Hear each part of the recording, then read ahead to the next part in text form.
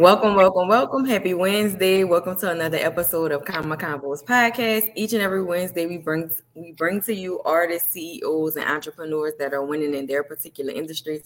And today I have my coach, Mr. Justin Richardson, in the building. Y'all give it up for him. Make sure y'all shout out him, follow him. Ayo, just 3 O's. That's the only page you have. Just go ahead and let the audience know who you are and what you do for the second time around. Most definitely, for sure. I told you I had to find my award the second time around, you know what I'm saying? So this year one, I'm excited for year two. But most definitely, Justin Richardson, go by Ayo Just, for many, many years. We're way before Instagram, that was my name. But I am a serial entrepreneur, but what I'm most known for as on the internet as an influencer is short-term rentals, Airbnb, property management, real estate, you can say, is what I'm most known for and what I've helped a lot of people have success in.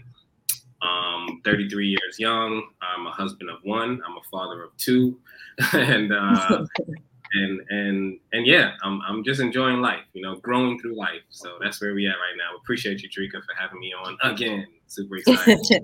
For sure. Now you done showed me up. I should have brought my award. Nah, well, you got a lot of awards. You have a lot. You shit. A couple years, I won't be surprised you post. I just got a Grammy. I got an Emmy. As much recognition you be getting, you be right. So look, we're gonna jump right into it. Y'all already know we know each other. This is my brother, this is my family. We make money together, we make moves together. And I just want to start off by asking you, what do you think? We all feel like we're successful, right? Success is relative in our industries and things that we're doing in life, right? What does your morning routine consist of? So do you really let me keep it PG? I want you to keep it 100 because I feel like so many times people get stirred fluff and it's like, oh, I wake up and I meditate and I pray and I do all every day not gonna look the same, right? So we need to tell people exactly what a successful person's morning routine is like. Like what do y'all think our morning routine looks like? Sometimes we share with y'all on social media, sometimes we don't. So I'm just asking you, what is yours? Yeah, no, I'm not a fluff type of guy. A lot of this stuff, I'm gonna keep it real with y'all. A lot of the stuff that y'all see, people be talking about, oh, I wait, like she said, wake up, I meditate, I do this, I do that. I read the book for an hour. Listen, all of that is I can say I know people that do that personally, and I'm running laps around them. All right. So all that, I'm not going to say I'm super consistent with my personal development. I have actually read most of the books that you see back here. And I was really, really, really deep into that. I think it just takes a season for you to, go once you discover personal development, really working on yourself and your mindset, because your mind is also a muscle. When you first discover personal development, like people will tell you, I wake up, I read hours of chat books, like. Listen, I read 10 pages a day, and it was a season of my life where I really dived into personal development. But then after that, you just maintaining it. So it's like you take a season of your life to lose weight, gain weight, whatever, change your habits, and then it's to maintain it. So am I the person that's like always in a book, always listening to, a podcast? I maintain how my mind is, because it just takes you a season for you to unlearn and relearn certain things. But my morning routine, I wake up, first thing I do, I thank God for, I do pray. So for those of you that hear people say that, I actually so I do wake up. I have to, like, God is, I take that seriously. Every source, yes, that is the source of everything alive and not alive. So, I wake up, I say my prayers for sure. I'm grateful to God to see another day, another fresh 24 hours. And then I make my tea. So I get my ginger tea and my black seed oil in there. So I've been doing that for a couple years now. Keep my skin nice and smooth, my hair. I got a full hairline at the age of 33. I'm in the 1%. Yeah, yes. 100%. Full hairline at 33. All right. So I do that. And we gonna keep it real, right? I do roll my medicine. I'll put it like that. I roll my medicine. I get on my no phone for about the first, I'm not always consistent with that, but when cause the phone thing is like, it's second nature now. You know what I'm saying? Mm-hmm. So when I'm conscious of like, no phone for just the first hour, which I'm pretty consistent all the time, no. But most of the time I'm consistent, no phone for the first hour. And I just sit on my patio. I look at the air. I talk to God. The nature, yeah. Nature. When it rains, my morning is turned up. I love the rain. I love the feel of it. It's just a meditation type of moment for me. But do I meditate? Not consistently. But I do. If I'm able to get into the gym, I go to the gym every other day. So that's about 4 or 5 times a week. Okay. And I just, in my mind, I tell myself, just get 30 minutes in. But when you train yourself to think it's 30 minutes, when you get there, you're really there for about an hour 15. Right. So that's really my morning routine. But when it comes to fitness and stuff like that, that's every other day for me. But I make sure whatever that day is, I get it in. So it's some days where I wake up and things do pop up. As an entrepreneur, you got to get to it. But I make sure by the end of the day, I at least get my hour 15, 30 minutes in, if it's my day for the gym. Because like we talked about before we got on this call, those 30s start kicking in. You start feeling that. So definitely, yes. I stretch every single morning. I do at least about 45 minutes of stretching every single morning. I'm very consistent with that. That's interesting because I just said I wanted to start getting into like yoga or like something else for myself. I tried. I'm just simple, man. I'm like, for me, you know what I'm saying? For me, it don't take all of that. You know what I'm saying? For me. Some people is like, I got to do all of the yoga, the this, the that, I got to get in a yoga class. I got to do hot yoga, cold. I just need something like that push for me as far as like yoga and stretching. Because even when I work out, I don't stretch. I just go straight into the workout. I go straight into the 1,000 steps or straight into the treadmill or whatever I'm doing, or cardio or whatever I'm doing for that day or that week. And I don't really, I don't take it serious. Like I'm not an athletic person. So like we just did in my mentorship group, we just did a 3 a.m. challenge and everybody had to wake up at 3 a.m. Most people usually wake up at 5, but they wake up at 5 and go straight into their day. Like they don't have a chance to create a morning routine or sit down and have tea or, turn your phone off at a certain time. Like my phone automatically is on do not disturb from your phone is do not disturb right now. Like your phone is always on do not disturb. Like, because I just feel like this. Otherwise, I'm gonna just be in my phone all day. Like as soon as somebody calls, as soon as somebody texts, and I just felt enslaved to my phone. And I was like, I have to figure out a way for me to not just sit there and be on my phone all day or hopping from app to app or hopping from text message to email and it was just becoming overwhelming, like just being on the phone and holding on to that device all day and being at everybody else beck and call. So I just keep it on do not disturb for a certain time to a certain time. If I'm off work, it's definitely on do not disturb. Like most of the time my social media when I'm physically active is like early in the morning when we bringing the kids to school or driving back from bringing the kids to school or work or whatever. But other than that, I'm not physically sitting on the phone all day. Like I have my team scheduling my stuff out and I'm trying to stick to the programs and the marketing plans that they have me on, like go live at this time, do this at this time. So I'm not just focused on being on social media all day because that was one of my biggest challenges because I would spend so much time on there until I started looking at my screen time. And I think we talked about this like before. I was just looking at my screen time like, dang, we limit our kids' screen time on watching certain stuff and being on social media and being on all these apps. But we don't monitor our own stuff, but they're going to mimic what we do, not what we tell them to do. So I had to start putting the phone down and being physically active, like physically present. Like, hey, not just saying, oh, how was your day at school while I'm still in my phone or I'm listening to the radio and, not being actually present. So I like to put my phone on do not disturb and just be out the loop for a little while. Sometimes I come back and buku stuff that happens. Sometimes I come back and it's still the same old, same old. So I just like to take my own piece on, doing that. No, but that's important for your mental. staying on. Yeah, I mean, it's important for me to stay on task because now I could get so much more done, like as far as sending out emails or staying on task with my team, making sure that they're getting everything that they need from me, and I'm doing everything that I need to do for them and my clients, and just keeping up with it all because it's not just one business. We have several businesses. Sometimes, other things, other fires we got to put out.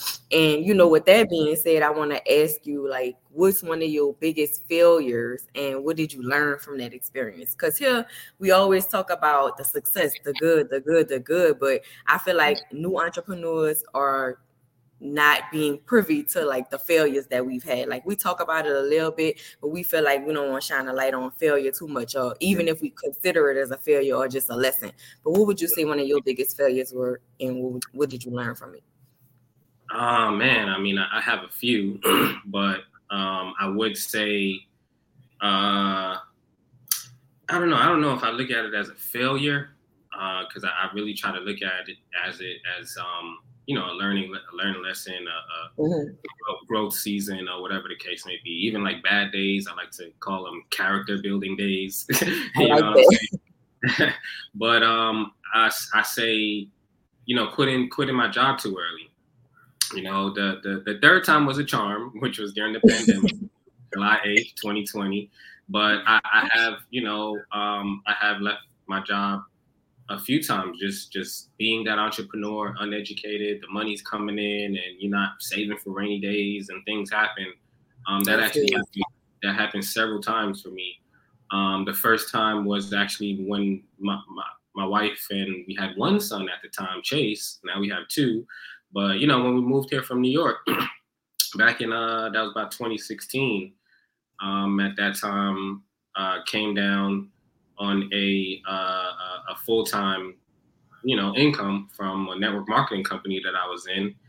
And the company went out of business and they was basically paying my car at the time. They based on your performance, they give you these cars. I had a BMW. They was paying for that. But the company ended up making some bad decisions at the top, which pretty much affected, everybody. And that BMW, I ended up doing DoorDash out of it. I was doing, Uber Eats. I had to make sacrifices. I worked at a pet shop. I know nothing about pets at all, but I got a baby on the way. I got, things. You gotta do what you gotta do, right? What I gotta do, So that was something, that I learned from, but obviously I didn't learn well enough because, it happened again.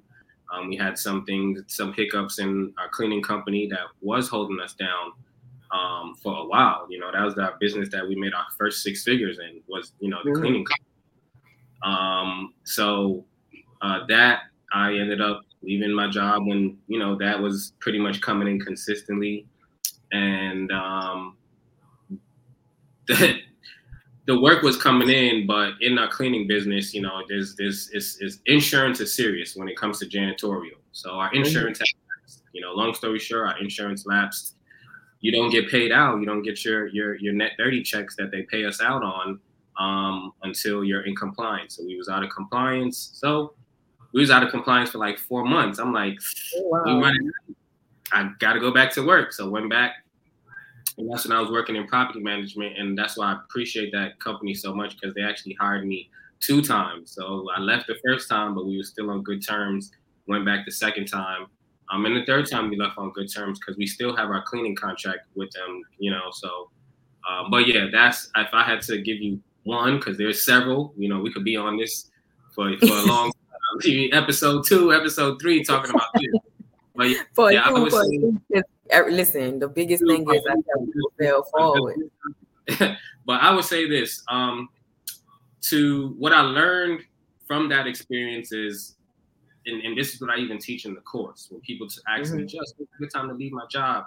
When I'm in my mentorship and coaching, when's a good time I can leave my job? And I'm like, listen, until you have at least about 6 to 7 months of just living, you're living, expenses just sitting there, right? Open an account that you're just not touching for rainy days. You know, I tell people all the time, even when it's like, oh, I got my first unit. That's great. Just make sure you have that little safety net, because Murphy's Law, anything that can happen will happen. Big problems, small problems, life just lifes. Life be lifing. You know, personal, business, your kids' lives be lifing. So I always tell people, you know, focus on what you can control. Don't let other people's problems become your problems. But definitely when it comes to leaving your job, you got to think about insurance. You know, I'm a out-of-pocket type of person. You know what I'm saying? I have life insurance, several hefty life insurance policies. You gotta consider those type of things. You know, your kids have to have health insurance. They're in school, they're in sports. So our kids have, these are things that I had to think, we got to think about when we become full-time entrepreneurs. Definitely multiple accounts that you're just not touching. You have at least 2 to 3 accounts that, you know, funds are going in that you're just not touching, whether it be an investment account, Schwab, TD, Ameritrade, whatever you choose to go with. That's important. Your life insurance can also be your, and I know these are things that you know too, you know, you're the finance guru, but I'm just saying, in my experience and what I learned from my mistakes, these are things that you have to set yourself up for, prepare for before leaving your job. Like I was still working my 9 to 5 in property management, making a little over $45,000 a year, but our cleaning company, which was contracted through the company I was working for, was generating 6 figures. So I was at my 9 to 5. Keisha went full-time as an entrepreneur first, but we were still bringing in 6 figures. There's some people that's like, oh, I just hit 10K, I'm out of here. Listen, when you have children, when you know what I'm saying? Like, when you're not thinking of, maybe if you single, ain't got no responsibilities, but when you were grown and you got a family, these are things that you got to consider before walking away. Like, of course, there were days where I'm like, man, I could literally just come in here and say something stupid to me and I'm out, you know. But I remember the first 2 times I did that, and it, you know, brought me back in those doors again. So I would say that's something that I learned from. And I can definitely go on and on about how to just prepare yourself for becoming a full-time entrepreneur. But I know that'll take up a lot more time. But those are just things, you know, to consider. No, that was really, really good. A couple of things that you said. One, insurance. A lot of people don't realize that life insurance is a tool, right, that you can use to pull money out of if you don't let it lapse. And if set up you continue and pay, pay into it a few years or a few months, right? And then another thing, health insurance that you said earlier. Being an entrepreneur, health insurance is a little bit more expensive than being at a company where you get group rates and all of these things. People don't realize that, or people feel like, well, I'm keeping my job. I'm still a hybrid entrepreneur because of the insurance. So I'm not going to leave the job. I'm going to go part-time or whatever the case may be. Whatever works for your situation, let it work for your situation. I do agree with having 6 to 7 months on the side. And of course, you'll know I agree with having multiple accounts. I always tell people personally and professionally, you should have at least 3 accounts at minimum. 1 for income, 1 for expenses, 1 for savings. And savings is going to teeter-totter over into taxes depending on your tax bracket, right? So having money on the side for when tax time comes for you to pay your taxes. If you're in that tax bracket, having money on the side for if hurricane season comes, if you live in an area where y'all get hit with other type of natural disasters, tornadoes, wildfires, etc., right? We live in New Orleans, so we get hit with hurricanes, every now and then. If you're in Florida, it might be different for you. If you're in Atlanta, it might be different for you. If you're in Cali, it might be different for you, right? Because I know people are listening from all over the world, but we just want to give you the scenarios or the steps that we took and the times that we bumped our head and said, you know what, I'm not ready, right? Because I know I sat up here and quit jobs before for little or nothing. Like, what? Take out the trash? I don't take out the trash. I'm leaving. But, like, my mom and they would laugh at me. I'm telling you, I literally quit a job because it was like, you got to take out the trash. I'm like, I ain't taking out no trash. Man. I quit Arby's. Arby's was my first job when I was in high school. And I remember I quit that job. I was doing my thing at the fry station, you know what I'm saying? My little curly fries, my nuggets. And then the manager came over there because somebody came to the register and was like, I didn't order this. She threw the fries with the cup in my station that I just cleaned. So, and Yeah, like, that this was was it. Like it was some it. stuff is like, I'm not dealing with this. This ain't for me. So like Nah. coming from like being a waiter and coming from being a waitress and being a cashier and all of those things, it gave me like cash handling experience. Like as fast as it could come, that's how fast it could go. So that kind of taught me a little bit about money management, not spending all my money, having a goal, how much I want to make each day, how much I need to make my bills and stuff like that. That helped me out on the lower end. So when I was able to secure a job, like while I was going through college and actual sit down, weekends off, things like that, I'm like, okay, so I make way more money here. I know I used to be able to manage all $500 a week or whatever being a waitress. I know I can manage $1,200 or whatever every week or every 2 weeks. I can manage from there, but most people can't manage the little, so they always think that they need more. But magically getting more money is not going to be the solution. So I always tell people, remember that too. Oh, I need a raise. Oh, I need more money. Oh, this company is making more money. I should be getting more money. Like you're not understanding the level of overhead that this company may have, or you don't understand why everything is so seamless for you because this company has these things in place for you, right? For the employees. Sometimes the company might not even be able to cover what they have to cover, but they're making sure that other people's households are straight, right? So thinking about money management is very, very key, especially when you're coming from corporate going into entrepreneurship. And and even when it comes to, like you said, some people at their job and they're like, oh, I should be getting more because of the amount of work that I'm doing. And most of the time, the people that are at the bottom of that company are doing, at least physically, most of the work. Mentally, even if you're not doing a physical job, I know for me, when I started out as a leasing agent, it was mental because I was dealing with hundreds of people every single day that's looking for a place to live. So my thing when it comes to, people that want to make more money, whether it be at your job or whether it be you want your business to make more money, it's based on your value that you bring to the market. There's a lot of people out here teaching short-term rentals, people teaching and coaching and mentoring, taxes, right?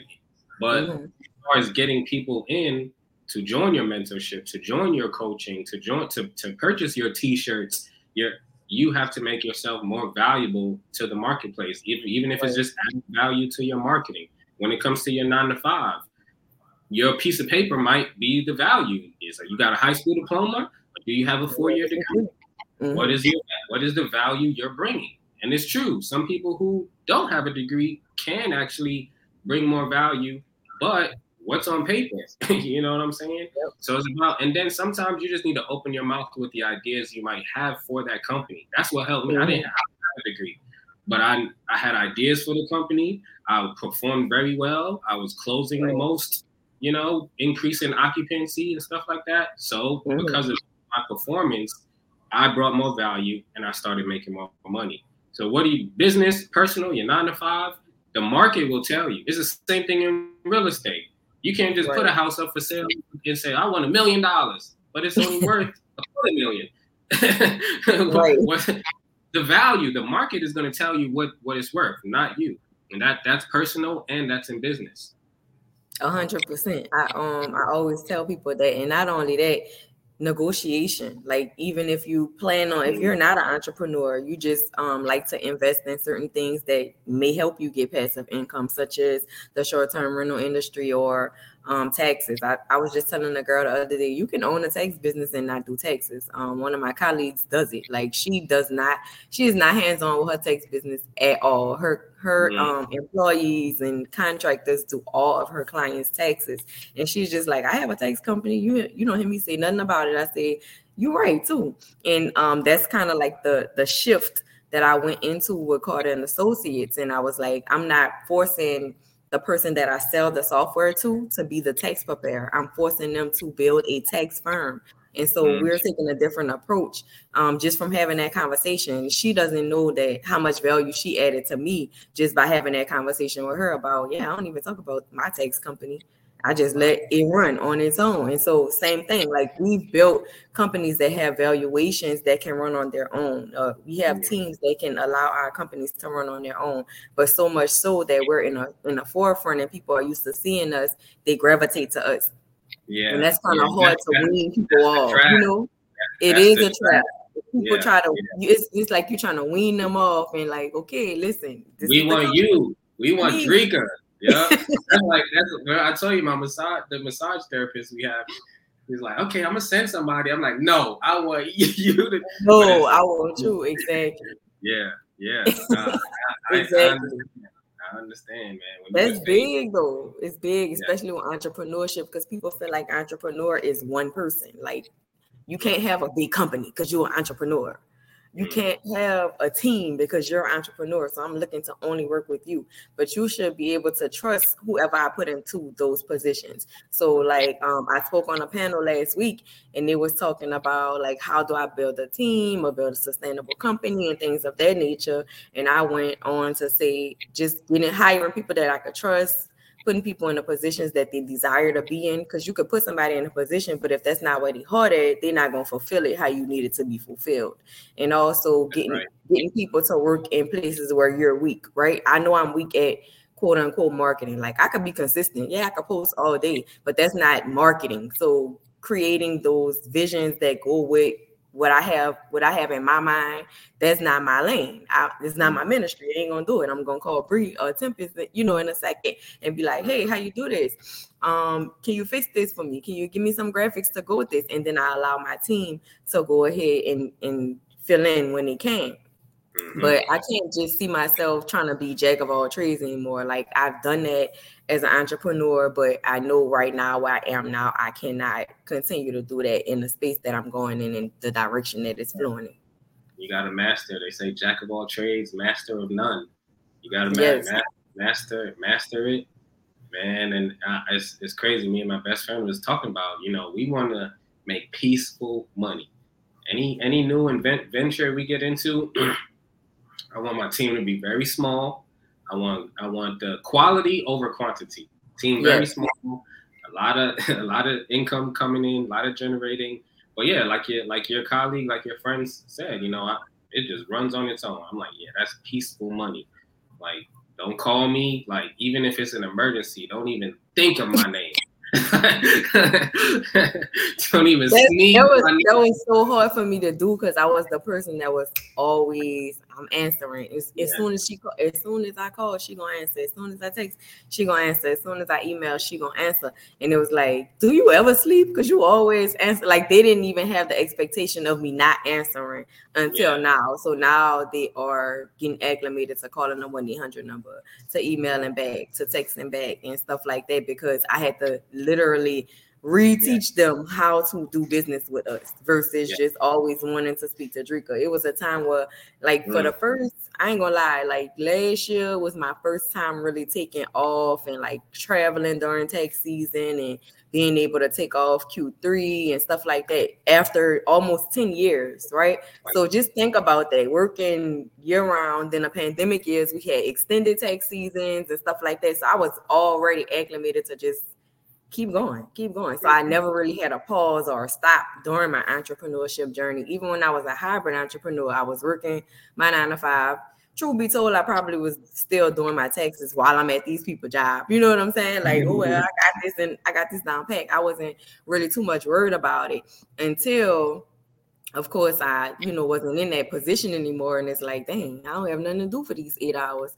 My side hustle was the jokes that was getting me through the 8 hours or whatever. But now it's like, okay, well, this all I got. I don't have a plan B. What am I going to do now? Now I need to enforce the policies and procedures that I've been writing all this time for me to, enforce in my business and things like that. But people didn't realize what I was doing until, I stopped working in 2018. So this is about to be my 5th, 6th year going into entrepreneurship full time. And I'm looking at it like, look, I could build any business up. I just have to focus on one at a time. And that's what I did. So I focused on the taxes, and that led me to open up the restaurant, and that led me to close that down, open up the Airbnb business and stuff like that.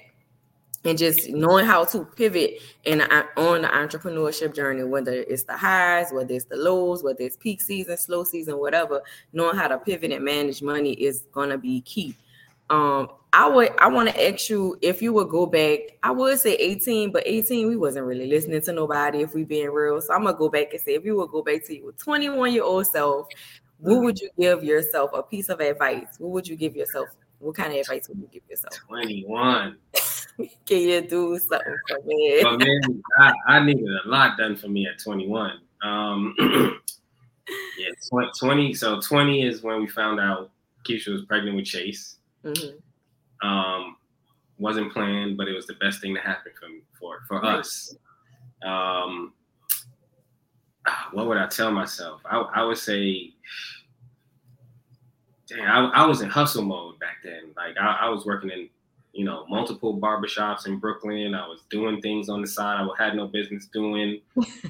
Not like we've been there all the way down to when Chase was born. My mother I was doing something I wasn't supposed to be doing. My mother was like, "You need to get to this hospital right now. I don't care what you're doing in the street." And I was trying to get money. My mind is like, I need to get money. My son is on the way. Oh, that's all. Right.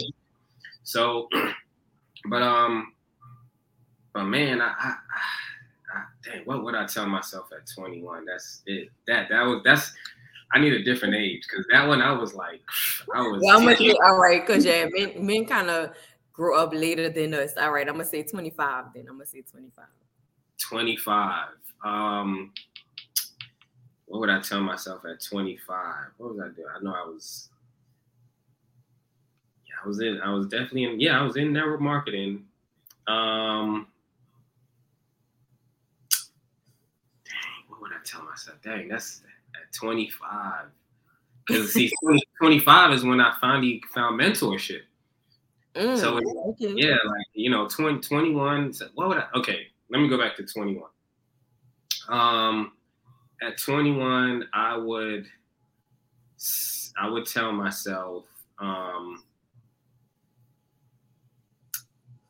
dang, focus on one thing. I would say that. Focus on one thing. Be consistent in one. That's something my mother used to tell me. Like, Justin, you're so smart, but you get bored too easy. You don't see it through. You jump, you get to this, and then you get bored, and then you jump to the next thing. You wanted a barbershop, then you wanted to have a video and photography studio. Then you got into, this and that. So I would say, because like you said, we know how to start businesses. Like even when I was doing video production and photography, it was just self-taught. It was just YouTubing. When it came to me cutting hair, making a couple grand a week at 18, 19, and doing other things. Like I really went home. I was living in the hood, but I'll be in home 10 o'clock at night watching YouTube videos so I could be better the next morning. So right. I was, whatever I set something to do, I was, in it. I was passionate about it.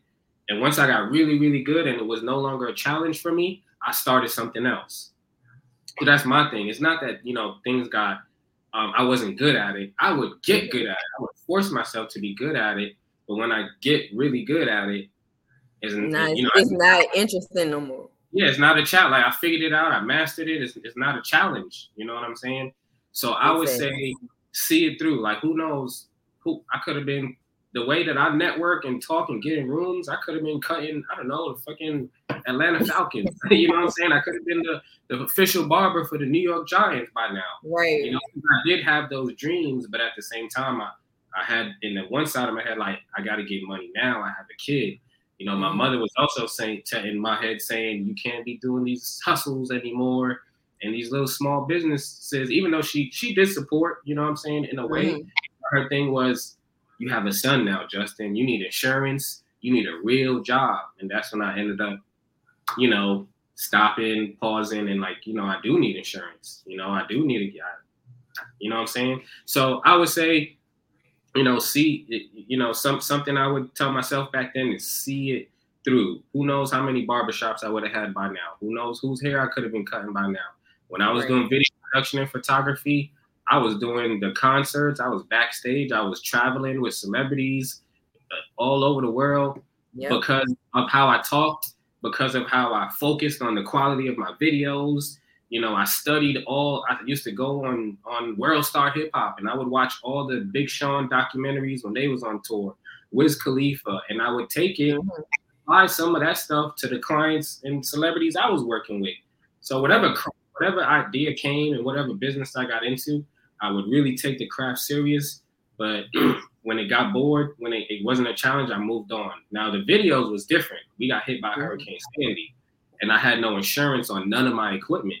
So when the hurricane came through, I had to tag it on up like a U-Haul truck. It was like, dang, because, you know, we would take our tax money, you know, and buy the stuff. Keep it real. Come on. You know, and buy all the equipment. Oh, you want insurance? Nah, I don't need that. You know? Nope. I'm not paying no extra $99. Yeah. So I would say be consistent in one thing and see it through. Because you know, I never know where I could have been. Me and Keisha, we were both party promoters. You know, she had her group, I had my group. I was DJing. I was in some of these clubs in Atlanta. You know, I was in some of these clubs when I was in college at 17 years old, you know, because I took my craft serious. I was really good at music. I had a New York background. I had an Atlanta background. So, and that's how I met Keisha. I was a DJ. If who know, now I got my little cousin who also came up as a DJ. He used to ask me questions about music and using this tool and that tool. And now he is the engineer for Summer Walker's albums. Don't you know what I'm saying? Shout him out. Shout out to my cousin Dos Diaz, you know.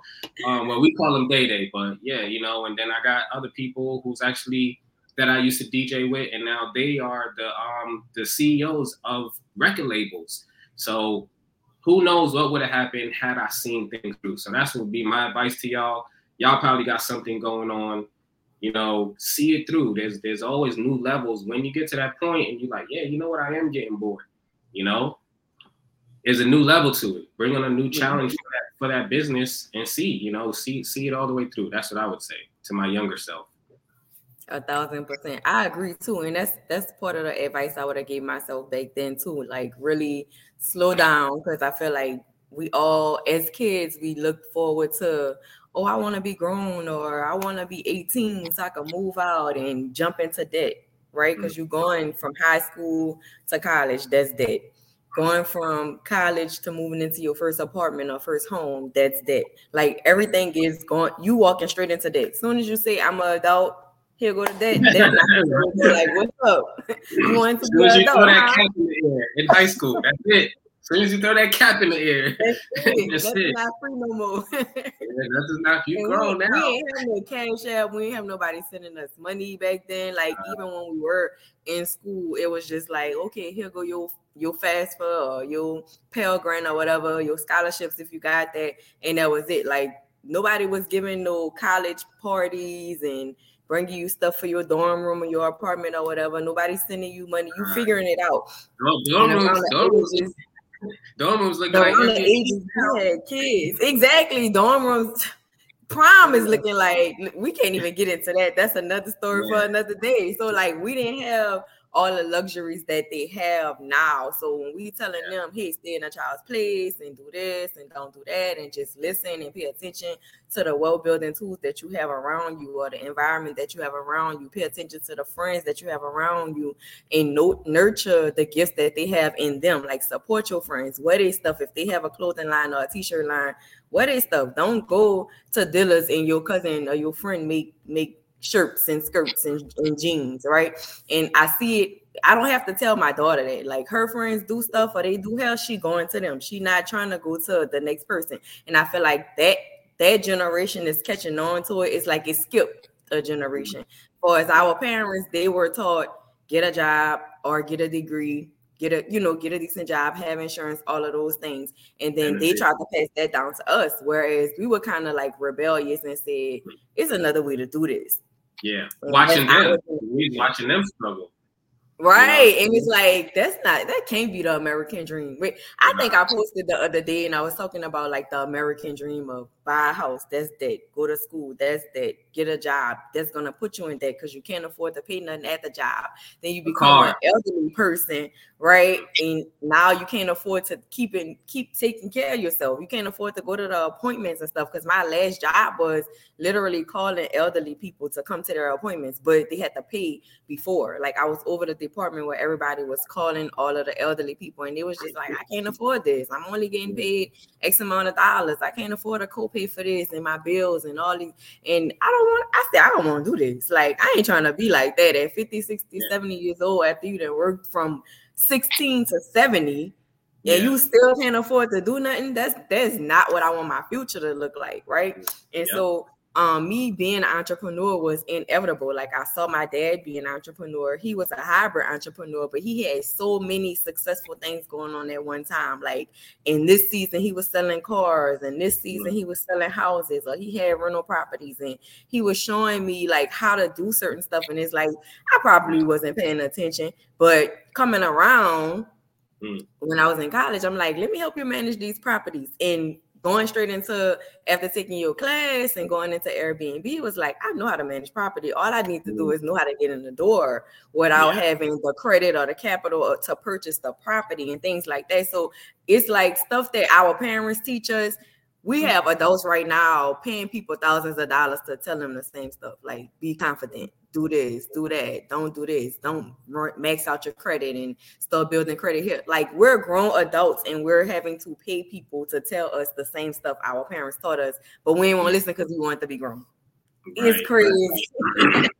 Yep. It's crazy. Yeah. It's crazy. And that's good to hear because, like, you know, I didn't come up from that type of background.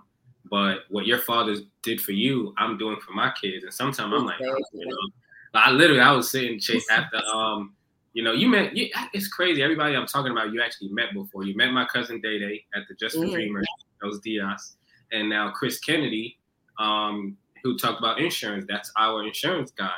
So right after we did our policies, I bring Chase and you know, sometimes I bring them to certain lunches and dinners that I'm having with people. That I know is not too adult, you know. Right. So like, no, if we're not gonna be drinking. You know, I'll have them come just to be a fly on the wall. You know, even if they're in their phone, I know the conversation is subconsciously going in their mind. Right. So when they become adults and have these conversations, or they hear them cut these conversations around them, it's not a foreign language. So I'll bring them to certain conventions I go to and things like that. I don't know if they're listening, but it's enough knowing that when I was young, my mother used to bring me to the Mary Kay meetings. I was, you know what I'm saying? I'm like, and then I got older and I got into direct sales myself. I'm like, oh, this is the thing my mother was taking. Oh, okay. You know, so what your father did for you, I'm doing now for my kids, and talking about life insurance and things like that, showing them certain things, showing them certain different bank accounts, you know, not just showing them how much money is in the account, but this is how we made the money. You know, even if it's just 30 seconds of that conversation, 5 minutes of that conversation, they might, you know, because I know Chase, he's like, his facial expression is numb, you know, he's a teenager. So I'm like, right. Are you listening? Like, you know, but sometimes he is, and sometimes I've asked him certain things, you know, that I'll tell him. I'm like, you know, what did I tell you about life? And you say, yeah, you always used to say, you do what's easy, life will be hard. You do what's hard, life will be easy. So certain things I do say to them, they pick up. But like you said, it's, you know, I do be feeling like how your dad felt. Like, I don't think he really listening, but I'm gonna get it out the way because he can't say I never told him. And who knows, they might be, because look how you turned out. You know what I'm saying? Right. So, no, I think that's big up to Pops. Don't play with it. I'm 100% daddy's girl. Like, that's never gonna change. And I'm a grown up, and I'm still here to say, what? I don't play like that with my daddy. Play with Pops. I love it. No, that's dope. What would you say is one of the biggest challenges that you're facing now? Like we talked about back then, we talked about like both of us being like parents immediately at 20 and stuff like that. And but what would you say right now is one of your biggest challenges that you're facing either in a business project or a role that you're playing, and how are you tackling it? So my challenge was taking on too many one-on-one coaching clients. So Okay, I can see that. Yeah, I was taking on, too many one-on-one coaching clients. Even after, I'm like, I ain't taking, but then somebody ends up going on the site and they pay, and here we are, So I had to turn it off because here's the thing. It's like,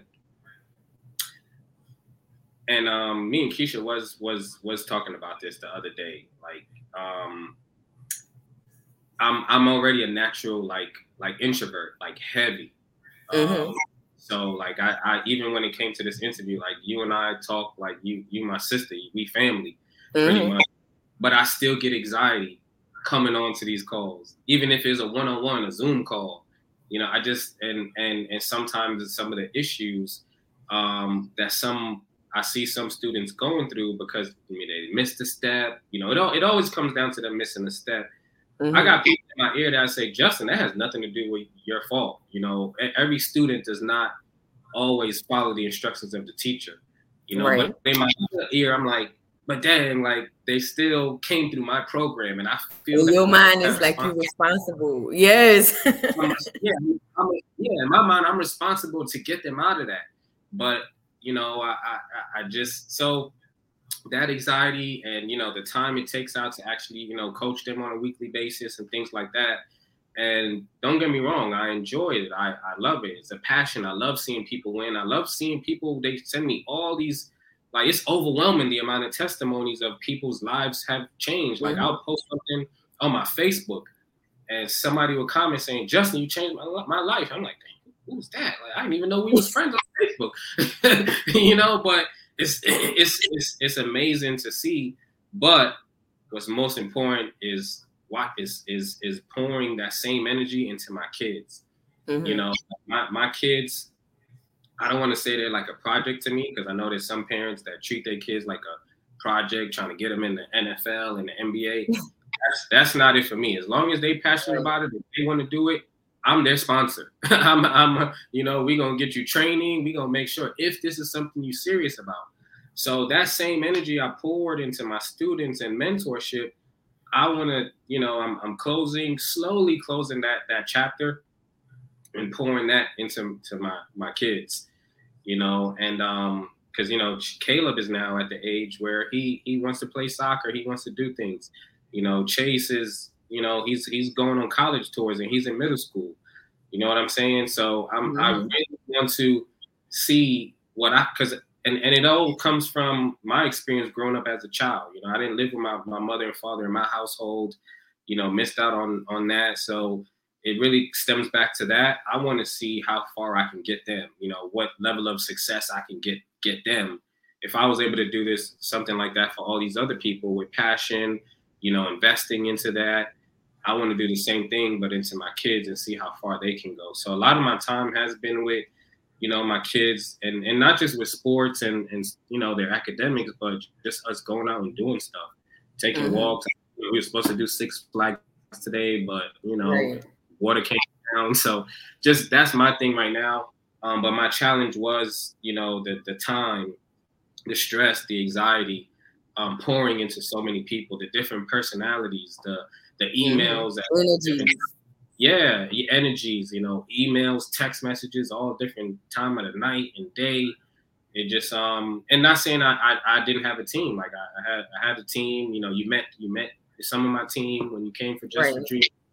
So I had a team. I still have my admin, my assistant Isaiah, who's still under my team right now. But still, that anxiety just kept messing with me, and I still had to take time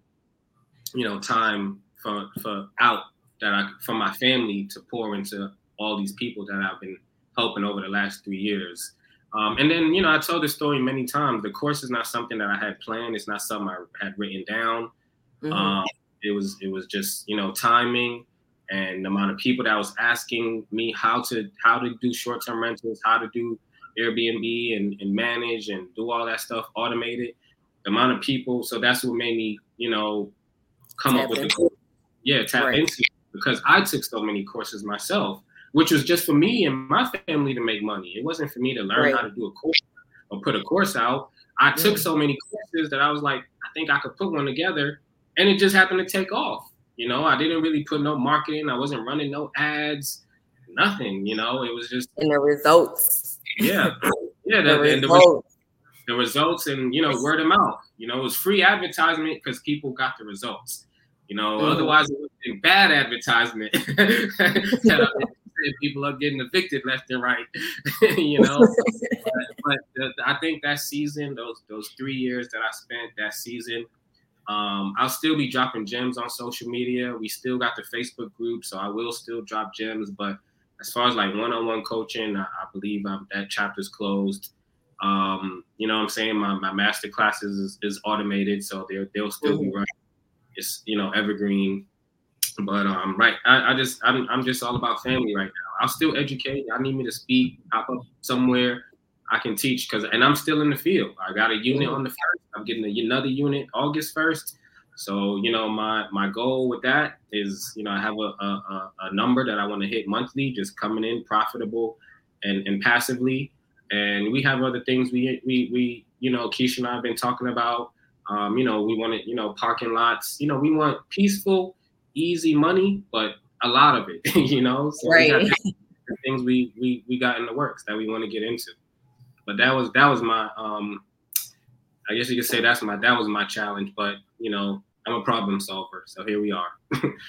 Seriously, like I feel like that was one of my challenges too, especially with the one-on-ones and people not feeling comfortable in group settings or asking questions and stuff like that. And I feel like I was devoting so much time to making sure that people win, because we, like you and I, are really passionate. One thing about it, first of all, we Scorpios, and we really passionate about helping people win, helping people do something that they set out to do. If you said my goal is to purchase a car, okay, I'm not stopping helping you until you get that car. If you say you want to get a house, I'm not stopping helping you until you get that house. But you have to be disciplined. And I came to realize that most people aren't as disciplined as we are. Like when we're coming off as the coach, they're looking at you as, oh, that's my friend. Like she's cool or he's cool. But y'all might be cool, but we not cool when it comes down to this. Like we handle a business, it's going to be black and white. And people don't realize that when they come into your space. So when you're coming into trying to help them accomplish something and they want to accomplish what it is that you've accomplished, that's a gem right there. I don't know if y'all caught it, but looking at people that have accomplished something that you're already looking to accomplish. I wouldn't have never enrolled in Justin's class if he didn't have a unit and he out here teaching people about getting units. That was one thing that replaced one of my incomes, right? So and just being it, people was telling me, oh, you should do a class. And I'm like, that's not my lane. I can send you to his class, right? And then, you know, we figure it out on our back end. But I feel like just looking at the person that you relate to doing something that you want to do, that's not enough. You have to be disciplined enough to take the same steps that they took to get what they wanted to get, right? You're not willing to do so. Sometimes you just like, oh, well, I wanted to go out to eat. Okay, well, that out to eat money could have been your down payment for your unit. That out to eat money could have been down payment for your system, for your class, for your coach, or whatever the case may be. That takes discipline to say, I'm going to skip Cheddars, I'm going to skip Flemings, I'm going to skip whatever to go get this down payment or to not get this gift for my anniversary, but to also get a gift that's giving me passive income. So that's things like that people are not willing to do. So I had to relinquish the responsibility of helping people win. And I put it back in perspective of, this is your role in helping yourself win. And this is my responsibility to you to help you win. But if you're not participating actively in your role, then my role isn't going to mean anything. That's right. My mentor used to say, participate in your own rescue. Yes. Yes. I feel like so many people are not doing it, and then they just feeling like, oh well, it didn't work for me, or oh I got scammed, or oh this this person is not who they say they are, they're a fraud, and that's not always the case. What did you do? Like, how were you helping yourself? Did you show up on the calls? Were you always having an excuse? Were you always canceling? Were you like, what was the problem within the program, right? Because people like to pull things out of programs, especially with us, right? Like not us physically, but us as Black people, as Black entrepreneurs. That's what I mean by us, right? And people saying, oh well, I went through this class and I didn't get no clients. So I went through this class and I didn't get no BNBs, right? Fortunately, in our case, that has not been the case. It's all a matter of, well, I've been took your class a year ago and I still never hit the button, or I took your class a year ago and I only had 2 or 3 clients. That has been our response on the lower end from people who have not taken accountability for their actions from taking our classes and help in our steps, right? But I feel like there has to be a place where a time where you place yourself in a right position. Like if you sitting around people that's not doing nothing, that's not hyping you up, that's not supportive of the things that you want to do out of life, then you need to change your circle. Like my pastor always said, if you're the smartest person in your circle, you need a new circle. If you're the brightest apple on the tree, the tree might be rotten. So I'm sure you're not in the circle, you in a cage. Yes. And people always talk about like their environment or crabs in a bucket or somewhere where they from and these things. Like, okay, what are you doing to get yourself out of the environment? Because I'm in book clubs, I'm in coaching programs, I'm in mentorships. I have so many other things going on that I've invested in to make sure that my personal and professional development continues, even when life gets overwhelming, even when things aren't going my way, even when it's a slow season, even when kids not right, whatever not right, friendships going bad, or whatever the case may be, I still have something being poured into me, right? And sometimes it's the space of, it's just a season for those people to fall off, right? It's not anything that you're doing right or wrong. It's just a season of this. The time is up. They've expired. Things expire. People expire. It's okay. Speaking of that, I want to ask you, tell me, like, I would say, what's your 3 most influential nouns, meaning person, places, or things that you would recommend that has impacted you? Like it could be a book, it could be somewhere that you went, it could be a person that has mentored you or coached you or just poured into you. Oh man, person. I would say my most influential person who has like really like pushed me and set the bar would be my sister. So that. I'm gonna send her this part too. But yeah, shout out to the sister. she's my older sister. She basically raised me. She's about 12 years older than me. And when my parents went through their situation when I was younger, my sister, and her husband, my brother-in-law, they took me in. But she would. She's not much of a talker. She's a Taurus, so she's cold-blooded. Oh Lord, trust me, I know that's my baby. She a Taurus, and I'd be like, cold-blooded. Yep. So, but just the way that she set the bar for our family, like she was buying real estate in her early 20s, in New York. So properties that she would buy when she was 21, 22, they're now worth over $1 million. You know what I'm saying? And I didn't learn that till I got older. She started buying property early here in Atlanta back in the 2000s, 2003, 2004. And just certain things she would say to me, like when we was sleeping on the couch, in a small studio with my mother, but I had a BMW. This is when I was young and immature. She's like, she was saying stuff like, you got a BMW, but you're sleeping on mommy couch.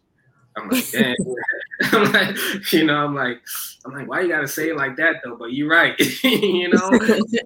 I didn't like the delivery, but she was right. And I ended up, as I got older and mature, and grew, I put, I had a conversation with her, like, you're my sister, she's from Brooklyn, so she's a hustler. don't have a college education, was taking me, she also had my nephew, Marquise, she had him very young.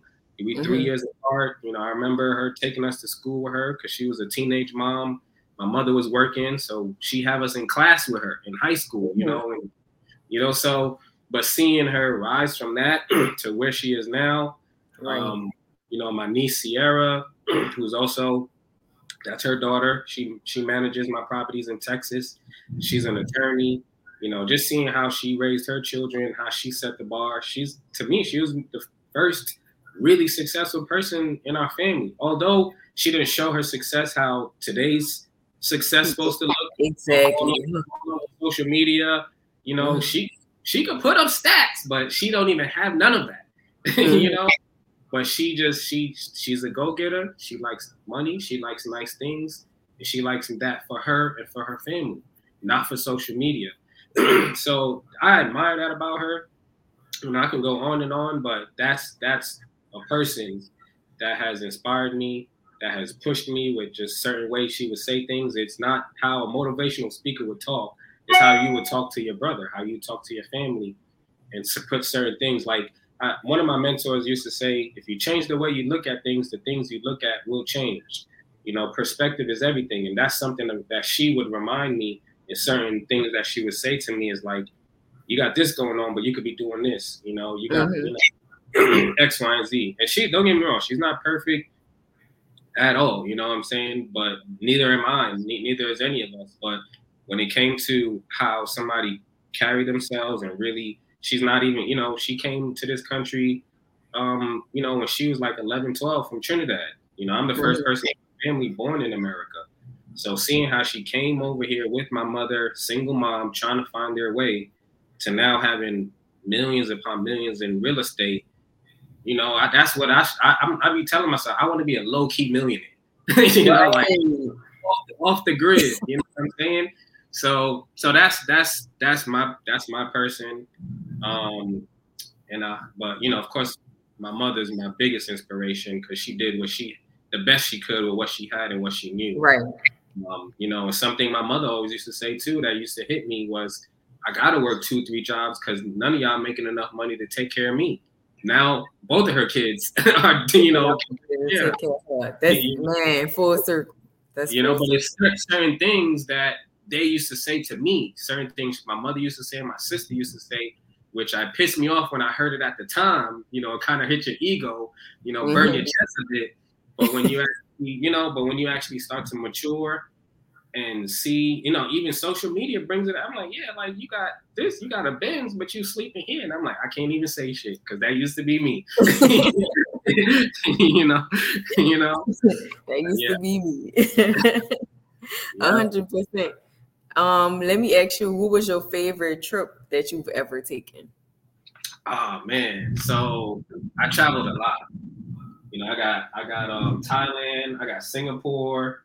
I learned how to ice skate in Amsterdam. Because the company I was in was a travel company. The multi-level company I was in, they were marketing. It was a travel company. So I traveled a lot, but I would say Paris. I've been to Paris. But I would say Amsterdam because it was my first trip I took by myself. And I actually, I went over there by myself. Walked they shopping district. That was the first time I seen a Tesla store in like literally they had the car in the window on the corner of the street. Like it looked like Fifth Avenue. I heard they strict in Amsterdam. Oh man, it's clean and they not big on fashion. So I remember in New York, this is when I was living in New York. Because they ride bikes, and their shoes is dirty, so they got Converses and Vans. So I'm walking around the little shopping district, and of course I got my social media, and I'm seeing that this new pair of J's came out, these Yeezys came out, lines wrapped around. So I walked in Amsterdam. I walked in one of the stores in Amsterdam. I was like, "Yo, y'all got these?" He was like, "Yeah," and we had the whole shipment because nobody in Amsterdam cares about that stuff. So you can take as much as you want, and it didn't cost as much, And at the time, I'm like 20, 22, 23. But yeah, that was my favorite trip, I would say Amsterdam. Food was good. And I learned how to ice skate. There was an ice skating ring right across the street from my hotel. And I was like, I'm gonna go put some skates on this. Ain't nobody can take no pictures of. Nobody knows me. So if I bust my ass, nobody knows me. But that was a fun experience. That was cool. That's dope. All right. Another thing, we stoners. So Amsterdam, I did go to the coffee shop. So I'll tell y'all that. Like, they got those signs, the construction road signs with the lights that tell you, like, merge because of construction. They got signs like that says, don't take anything off of the street because you might not make it back home. You got to get it at the coffee shop. Yeah. Okay. So the coffee shops is like bodegas? It's like cookies. It's like okay, gotcha. This was like, because remember, I was 22, 23 at the time, so this was before cookies. But this was one of those type of like a smoke shop, but they make and they got a whole lounge area and everything like that. But don't take nothing off the street because it might be, might not be something good that'll help you get back. You might, yeah, for real. That's so funny. Look, my mama think everything is fentanyl. She be like, they smoking that stuff. It's like fentanyl. I'm like, Ma, like everything is not fentanyl. Oh my God. Speaking of trips, we going into Toronto. Of course, we had you in Tulum last year, but now we're going to Toronto in less than 30 days, about 28 days now. What are you bringing to the table for Toronto? Let the people know. Oh, most definitely. So I'm very, very, very all in, like to the point, like I said, the coaching, the mentorship. I'm still tapping in, but I'm all in with my goal. I have a goal to do $100,000 a month passively just off of my short-term rental portfolio. What I'm sharing in Toronto is going to show you how to do that, because once you learn the skill, it's just simply rinse and repeat. Pretty mixed portfolio. I have private homes through private landlords. I have duplexes, apartments. So it's pretty diversified, but I'm just showing in Toronto how to do that, from step one, from A to Z, step by step, different methods, making sure you make, if you're going to do this the arbitrage way, you want to make sure making your rent by a certain date, making your, profits by a certain time. So all of that stuff I'm going through, different, systems, automation, how to automate my cleaning, how to automate my communication, everything, how I'm listed on multiple platforms using Booking.com. I'm using Verbal. I'm using, of course, Airbnb, Furnish Finder, Hello Landing, different platforms. Because I that's something else I learned in business, was not putting all your eggs in one basket. Why did I end up having to go back to a job after that business shut down? All of my eggs was in one basket. Right. So what happens if I wake up, Airbnb got hacked by Elon Musk? I don't know. Who the hell knows? Who is doing what it's doing? But you always have to. You always have to, be aware of what's unknown, because especially today's time with AI, I'm going to be talking about that, how I implement artificial intelligence when it comes to communicating with guests and so on and so forth.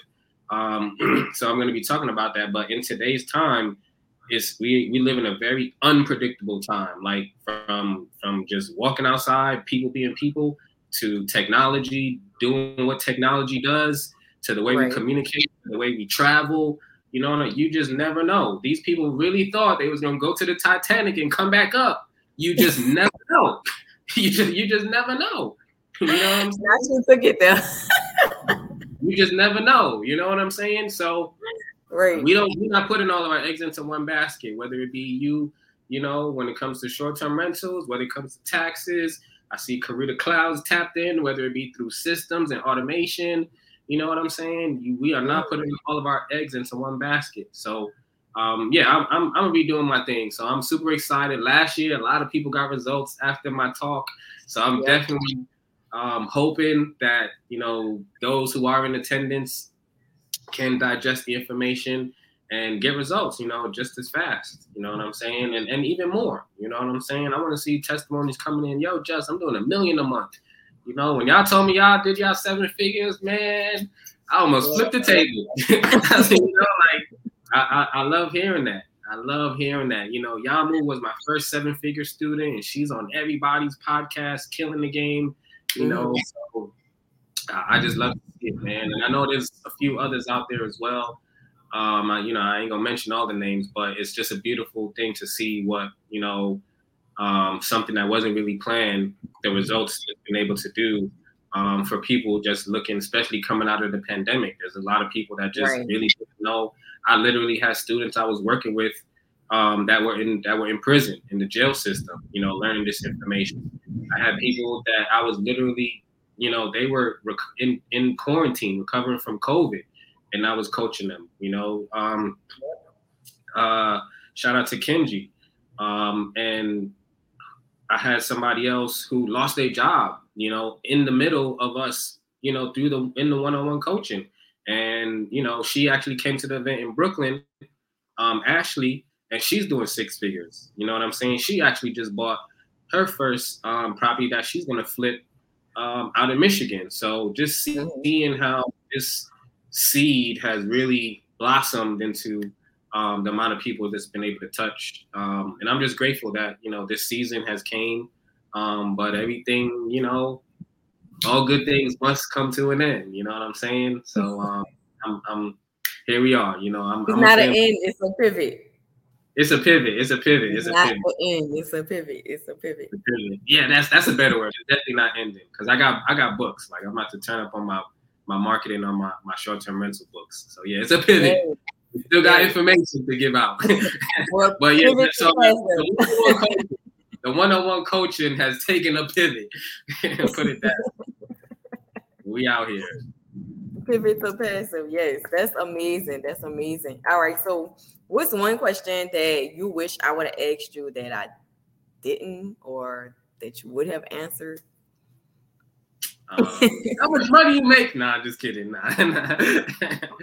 People really be putting you like, yo, Just, how much money you making, bro? I'm like, I don't want. That's personal. That's something my sister used to say. Never show. Listen, when you show people how much money you're making, that's when you open up opportunities for them to come looking for you, suing you, looking for a reason to sue you. So her and my mother told me this. It's crazy how much they fuss and argue, but they are like, they got the same words. My mother say, never show anybody your funds. My sister say, you don't want nobody coming and looking for you. So, but yeah, it's always great. It's really nothing.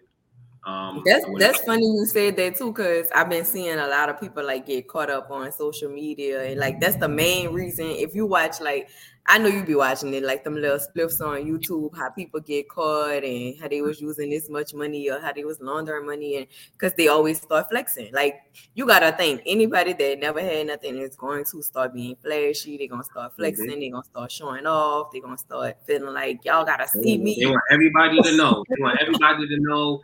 I got it, but you gotta. Here's the thing, man. Y'all gotta realize y'all showing off for people that don't know you, don't give a damn about you, don't owe you nothing. They not feeding you. Only thing they want is what you got. Yep. They want your relationships. They want your house. They want your car. They want what you got. They feel like they deserve it and not you. You know what I'm saying? Shout out to, rest in peace to the great Nipsey Hussle. In his own neighborhood.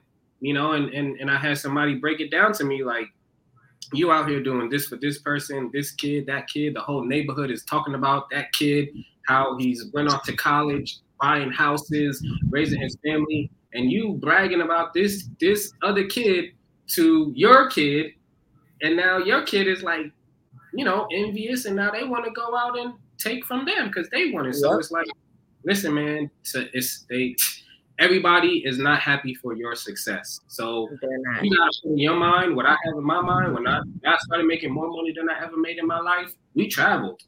Whatever bags Keisha wanted, she got them. Like, you know what I'm saying? We got it out our cars paid off.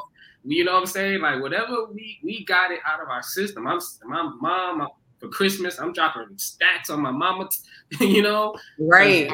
That's what I did. I didn't go on the internet. I went because my in family, real life.